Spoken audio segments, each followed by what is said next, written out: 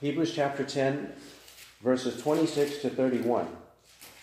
Today our message is based on verses 30 and 31, the last two verses of this paragraph. Hebrews 10, 26. And the question is, do we know him who said? Do we know him who said? 10:26. For if we go on sinning willfully after receiving the knowledge of the truth, there no longer remains a sacrifice for sins, but a certain terrifying expectation of judgment and the fury of a fire which will consume the adversaries. Anyone who has set aside the law of Moses dies without mercy on the testimony of 2 or 3 witnesses. How much severe punishment do you think he will deserve who has trampled underfoot the Son of God, and has regarded as unclean the blood of the covenant by which he was sanctified, and has insulted the Spirit of grace? For we know him who said, Vengeance is mine, I will repay. And again, the Lord will judge his people. It is a terrifying thing to fall into the hands of the living God. Let's pray. Father in heaven, we come to you knowing who you are, and we pray that we'll have a better comprehension of who you truly are. May we from this passage reflect upon it, and may we worship the true and living God. Not worshiping false gods, not worshiping idols, not worshiping dead things, but worshiping you. May we truly do so through your Son, because we know that this is what eternal life consists of, that they may know you, the only true God, and Jesus Christ whom you have sent. May we understand who you correctly are, accurately are, truly are, based on our study today. In the name of Christ, amen. That's not the God I worship. I could never worship a God like that. We've heard statements like this said by many people.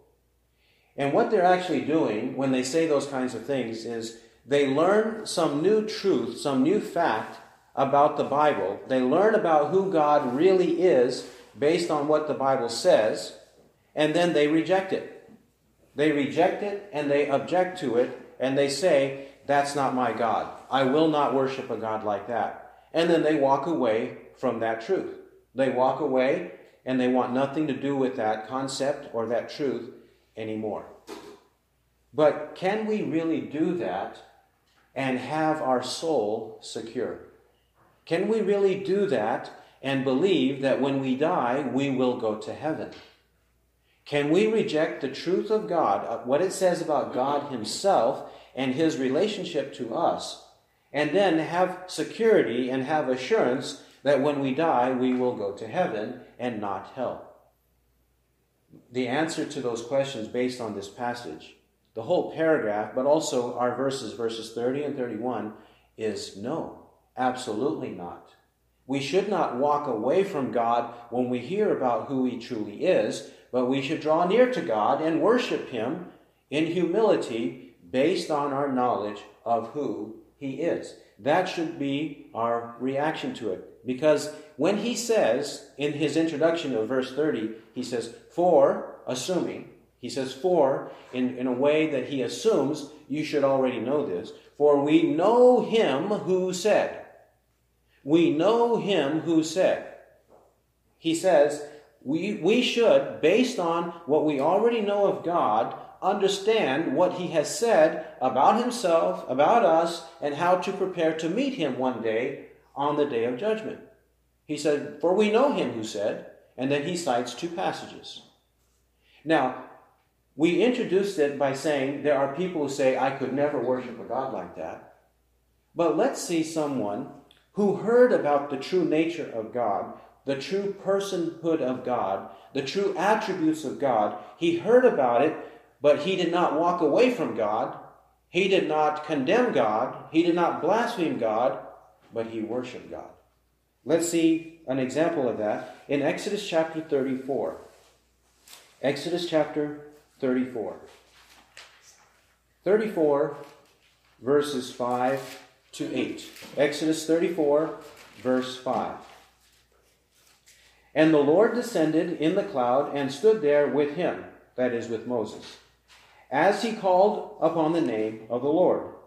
Then the Lord passed by in front of him and proclaimed, the Lord God, compassionate and gracious, slow to anger and abounding in loving kindness and truth, who keeps loving kindness for thousands, who forgives iniquity, transgression, and sin. Yet he will by no means leave the guilty unpunished, visiting the iniquity of fathers on the children and on the grandchildren to the third and fourth generations. And Moses made haste to bow low toward the earth and worship. The Lord appears before Moses, and the Lord announces who he is. This is God himself speaking to Moses, the prophet of God, the holy prophet of God, the one who is already saved, the one who's already redeemed. And God tells him or reminds him about who he is. And there's basically two attributes. Basically two. He is loving, but he's also righteous. He is loving, but he's also righteous. Or he is merciful toward our sins, but he's also vengeful, or he will judge us for our sins if we don't repent. The two are the basic attributes. In verses 6 and the first part of 7, it's stressing his love. And then the rest of verse 7 stresses his judgment or his vengeance, his punishment, when it says he will by no means leave the guilty unpunished, visiting the iniquity of fathers on the children and on the grandchildren to the third and fourth generations. He's saying that if people don't repent, if they don't truly believe in who he is, punishment awaits them because they are guilty. And their guilt has not been resolved. Their guilt has not been forgiven. Their guilt has not been assuaged or removed from them. They're still worthy of punishment, and he will visit that. In the Bible, to visit iniquity means to punish iniquity. He's not going to avoid it. He's going to come and visit it by punishing it. That's what he means. And this did not cause Moses, the one who knew God already, it did not cause him to walk away from God. When he heard about the attributes of God, it caused him to worship God, to bow low in haste. It says, and Moses made haste. He did it quickly. The moment he was reminded of who God is, his nature, he made haste to bow low toward the earth and worship. May that be true of us. From what we learn in Hebrews, may that be true of us. All of us, that we not walk away or run away from the truth of the nature of God, but may it cause us to bow low quickly toward the earth and worship. May we do that. Hebrews 10. For we know him who said. Hebrews 10 verse 30. For we know him who said. And what do we know about him? We already know that he's loving and merciful and compassionate and gracious. That's what he's been teaching and preaching throughout this letter. He's been talking about all of that throughout the letter in many, many places. In fact, he summarizes all of this in verse 26 by saying, this is the knowledge of the truth. It's all right there. It's set before us, this knowledge of the truth, the way to know God and be redeemed from our sins and be prepared to meet him is in Christ. This is the knowledge of the truth in the gospel of Christ. And now he is warning us, once we know this, never to walk away from it. Don't reject it. Don't go on sinning, but embrace it. Believe it wholeheartedly. And why? Based on who God is. He fulfills his promises. He is righteous. He's holy. Psalm 11:7. For the Lord is righteous. He loves righteousness. And the upright will behold his face. He knows, and David knows, that the Lord is righteous. In fact, after he asserts, for the Lord is righteous, he quickly says he loves righteousness. That is, God loves righteousness.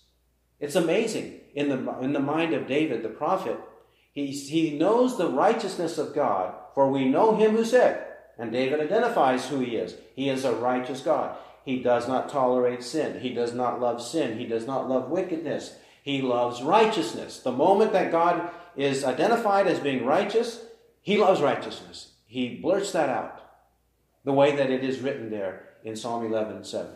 For the Lord is righteous, he loves righteousness. What a beautiful statement. And then who will be able to enjoy that? For the upright will behold his face, he says. The upright. Not that we're upright in ourselves, but we are made upright in Christ. In Christ, we have become upright. We have his righteousness, for he made him, for God made him who knew no sin to become the sin offering on our behalf, that we might become the righteousness of God in him. God made Christ our sin offering so that if we have Christ, we are righteous. And we are a part of the upright who will see God's face. We will be there and commune with him forever. This is the reason he says, for we know him who said. We know he is a righteous God. Don't neglect that. Don't explain it away. Don't say, oh yes, I know he punishes people. I know he's angry at sin and he will punish the wicked. Don't say that flippantly. Don't believe that casually, but give it its due weight according to the Bible. Just as we should understand the love of God in its true sense and give it its due place in our life, we have to also understand the righteousness of God and give it its due place in our life, in our thinking, in our theology. It should be there. That's why he says, for we know him who said. And based on this, where he's now focused on the righteousness of God, he quotes two passages. The first passage he quotes is from Deuteronomy 32:35. And he quotes it just briefly by saying, vengeance is mine, I will repay. Vengeance is mine, I will repay. Which means that the God of the Old Testament, in Deuteronomy 32:35, in that passage, that God who announced to the people of Israel, vengeance is mine, I will repay. He's warning the people, I have shown you my grace and love, but you should not reject it. Because if you reject it, vengeance is mine, I will repay. In due time, their foot will slip. In due time, their foot will slip. It will be slippery. What he means is, on the day of judgment, it's going to be slippery for them. They're going to slip, they're going to fall, they're going to be destroyed on that day of judgment. That's what he means by, in due time, their foot will slip. This verse, actually, Deuteronomy 32:35, was the basis for a famous sermon preached in the 1700s by Jonathan Edwards, who was a pastor in New England. And on the basis of that verse, his sermon title was, Sinners in the Hands of an Angry God. And what was it? In due time, their foot will slip. That was the basis, that was the theme verse of his sermon for that day. In due time, their foot will slip. Because why? Vengeance is mine, I will repay. Vengeance, retribution, justice, however we want to describe this vengeance, justice, righteousness. This is why God says this. Vengeance is mine. Now, this vengeance is not a temporal vengeance. God's not saying that the most notorious of criminals and wicked men, they will always have the vengeance of the civil law courts. No, he's not talking about civil law courts. He's talking about the heavenly, eternal law court. That is the law court of God himself on the day of judgment. Vengeance is mine, which means that whoever is notoriously wicked now, or whoever does not repent of his sins now, however we want to categorize sinners, whoever does not believe in Christ now, there is a day of vengeance, a day of punishment, a day of judgment. And God says, it belongs to me. It belongs to me. The judge of all the earth will do justly.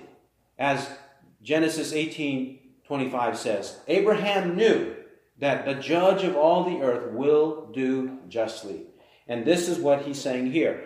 It belongs to God himself, as a righteous God, to do justly. And he will retribute or requite or punish, however we would like to describe it. He will do that on the day of judgment. It belongs to him to repay all those people who refused to repent of sin, who refused to embrace Christ as the payment for their sin. If they don't do that, then there is punishment, repayment.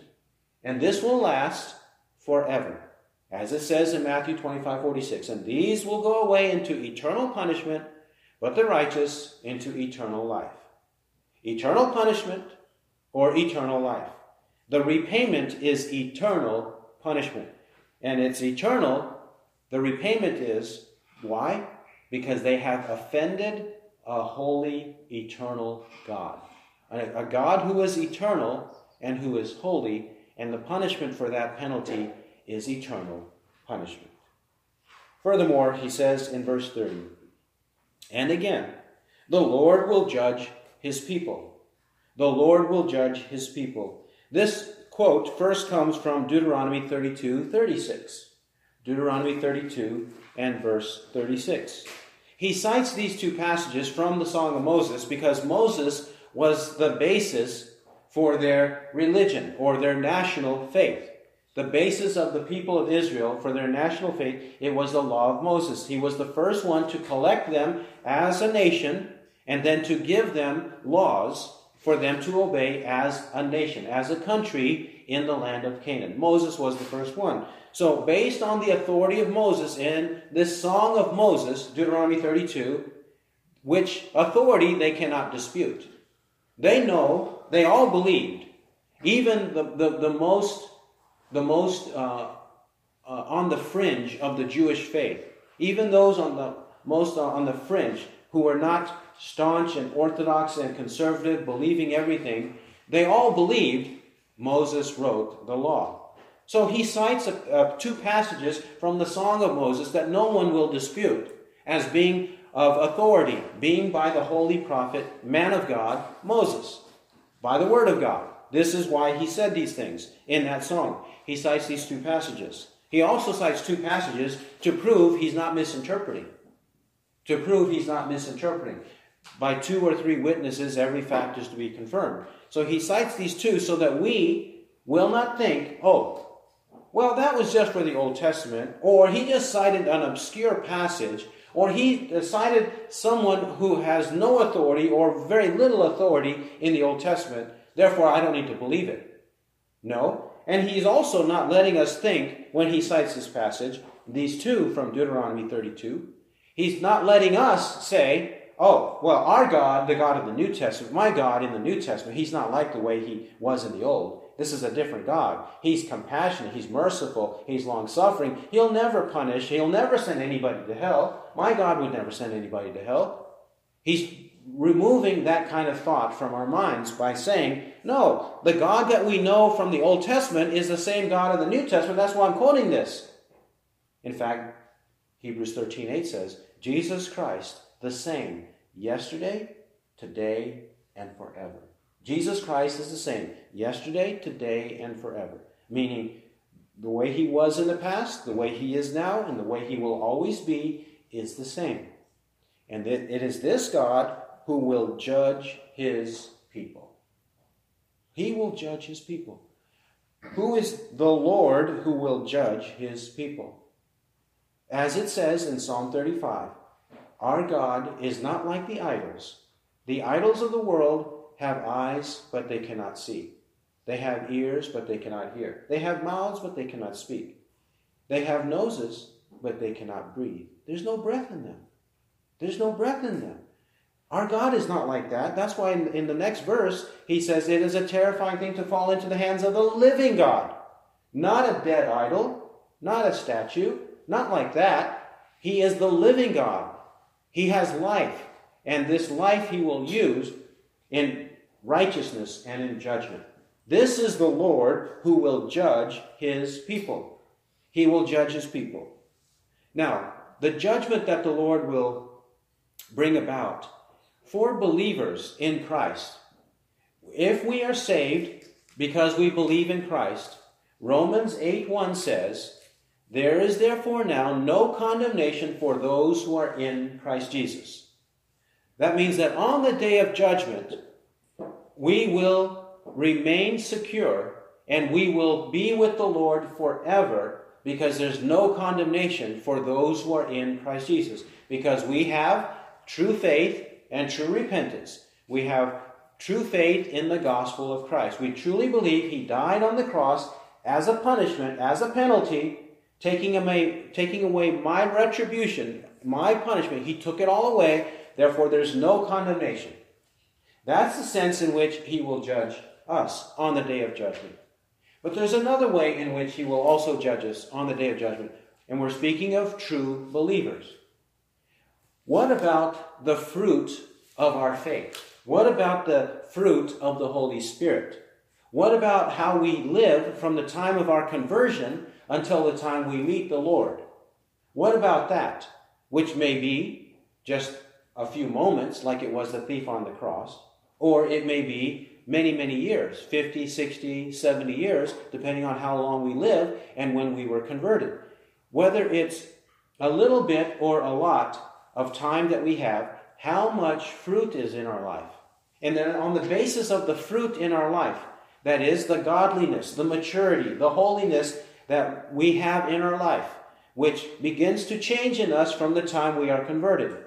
The things we used to see, we don't see them anymore. The things we used to hear, we hear them no more. The way we used to talk, we don't talk like that anymore. The places we used to visit, we don't visit them anymore. Because we know sin happens. We know that sin happens in those places. And we don't want to be sucked into the sin of the world. So we don't go there because we don't want to sin like they sin. And he's saying and that when it says the Lord will judge his people, so what about the fruit of our life from the time of our conversion until our coffin? From conversion to coffin, what is in our life? That fruit will be judged on the day of judgment. And God says, according to 1 Corinthians chapter 3, 10 to 15, according to that passage, when we sow or when we produce gold, silver, and precious stones on top of Christ, on top of the foundation of Christ, if we build a building and it has gold, silver, and precious stone, it will survive on the day of judgment. But on top of Christ, if we have wood, hay, and straw, the fire of God's wrath will burn up whatever things we have done that equates to wood, hay, and straw. And he says, and we shall be saved, yet so as through fire. The fire of God's judgment will test it, and if it's a precious stone, then fine. But if it is wood, it'll be burned up. And then our rewards will be issued accordingly. Our rewards will be meted out accordingly. We can be saved, but then we need fruit. That needs to be judged. The Lord will judge his people. However, there's also a third way he will judge his people. Notice it's his people. There are many people who claim the name of Christ, who come into the visible church, who attend and they say their name, that they believe in the gospel of Christ. They have names such as John and Joseph, or they have names such as Elizabeth and Mary. Good names, wonderful names based on the Bible. But if they're not true Christians, then when it says the Lord will judge his people, that judgment, if they're not true Christians but pretenders, if they are pretenders, false Christians, living and mingling among true Christians, if they are false Christians, then that judgment will be a terrifying judgment, as he says. That judgment will be a certain terrifying expectation of judgment and the fury of a fire which will consume the adversaries. Those are the people who will have a horrible, terrifying, scary day of judgment because they lived and mingled and even claimed to be Christians, but they were not true Christians. This is the way it is throughout the Bible. Cain was in the family of Adam and Eve. Cain was a wicked man. Ishmael was in the family of Abraham and Sarah. Ishmael was a wicked man. Esau was in the family of Isaac and Rebekah. Esau was a wicked man. The kings of Israel, the northern kingdom kings, there were 20 kings when there was 2 kingdoms, the northern kingdom and the southern kingdom. All of the northern kings in one way or another, they did lip service to the true faith. But they were all wicked kings, and they led the people astray. In the southern kingdom, they also had 20 kings. Throughout their history, they also had 20 kings. And only a handful of them, only a handful of the 20 were true believers. But all the rest of them, they pretended. They exclaimed. They would call upon the Lord. They would pray sometimes to the Lord. They would say they are the Lord's people, so on and so forth. But they were not true believers. Even in the New Testament, we see that this is the case. The most clear example in the New Testament is Judas Iscariot. Judas Iscariot was among the 12 disciples, yet he was a devil, and he always was a devil. And at one point, the devil possessed him in Luke 22, verse 3. The devil possessed him, and then he went on to betray Christ. This is the way it is in the Bible. So when it says the Lord will judge his people, he will judge them in that way too. If his people are not truly his people, then he's going to reject them on the day of judgment. And he's telling us we should not be like that. We cannot be pretenders. We have to be genuine. We have to be authentically his people. Not in name only, but in truth and in deed. Our heart also has to truly know him. And what's the consequence? Verse 31. In verse 31, he says, "It is a terrifying thing to fall into the hands of the living God." It is a terrifying thing to fall into the hands of the living God. You see, why is it terrifying to fall into the hands of the living God? Because the living God is real. He's alive. The living God actually is loving, but also righteous. And this living God one day will act upon his righteousness. He will act upon it. He's not impotent. He's not dead. He's not lifeless. He is living. He is powerful. He's the creator of the world. He's the one that performs miracles in this world. He's the one that sustains the world, upholding all things by the word of his power, according to Hebrews 1, verses 1 to 3. He is the one who sustains everything. He is living.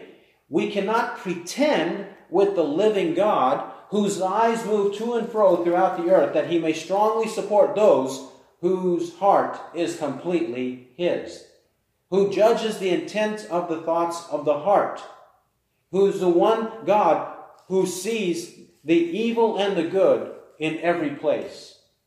This is the God that we worship. He is a living God. He's not an idol. He's not just an object that is lifeless and breathless. He's not like that.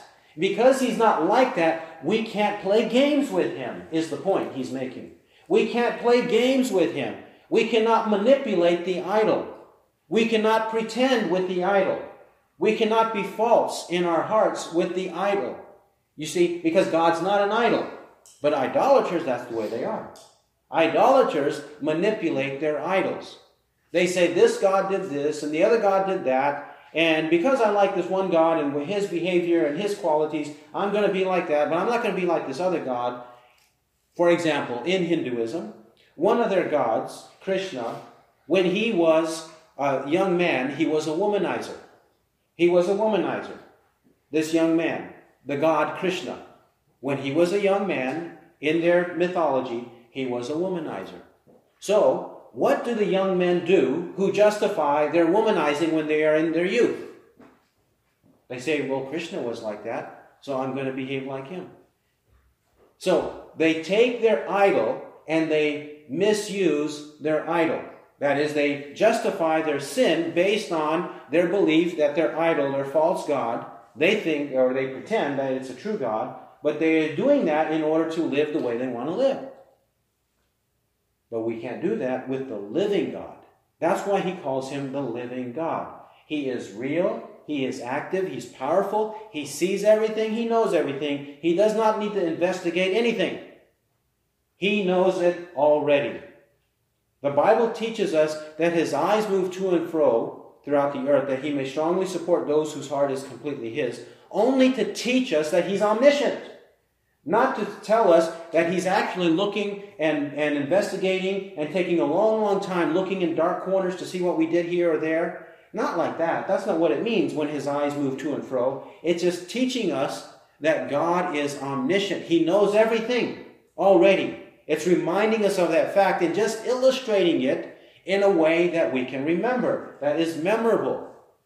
He's just illustrating it by a metaphor that his eyes move to and fro everywhere, saying he knows it all. He already knows it. He does not need to investigate. This is the living God. Therefore, that's why he says it is a terrifying thing to fall into his hands, his powerful hands. It's a terrifying thing. We think, many people think, that when they meet God, that it'll be a breeze. When they meet God, God will need to step aside because I'm at the gate. That's the way people think. When they meet God, God is going to lift up their head. We're talking about wicked people who don't believe the gospel. They think that when they die, they're going to have their heads lifted up and they're going to be given all kinds of things that they deserve, that they've been wanting forever and ever.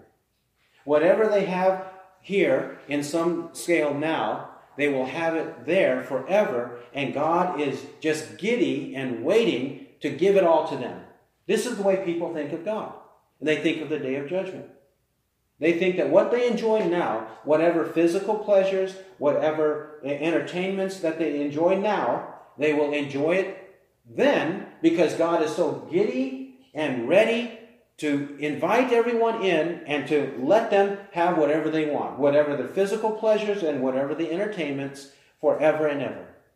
People actually imagine that. But no, God is not going to step aside, and he's not there giddy, waiting for us to get there so that he can give us everything so that he can splurge on us. No. Here he says, if we're not ready to meet him, it is a terrifying thing to fall into the hands of the living God. It will be terrifying. It will be horrible.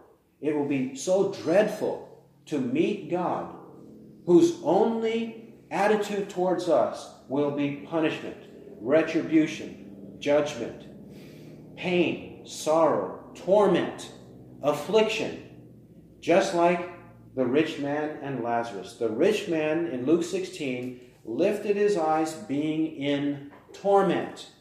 Jesus said, Matthew 8:12, and he says, in that place there shall be weeping and gnashing of teeth. Weeping and gnashing of teeth. This is torment. This is pain. This is suffering. It is horrifying and terrifying and dreadful to face this God. Therefore, be ready. Don't take it casually. Don't say, I trust my good works. Don't say, I don't know what's going to happen. Don't say, I hope so. I do the best I can. I hope so. Don't say any of that. In fact, say, I have confidence. I have full confidence. I believe in Christ. Christ is everything to me. And it doesn't matter what's going to happen for all eternity, because the Bible doesn't actually say so, for one. But it does say we will be with Christ, and that's the only thing that matters.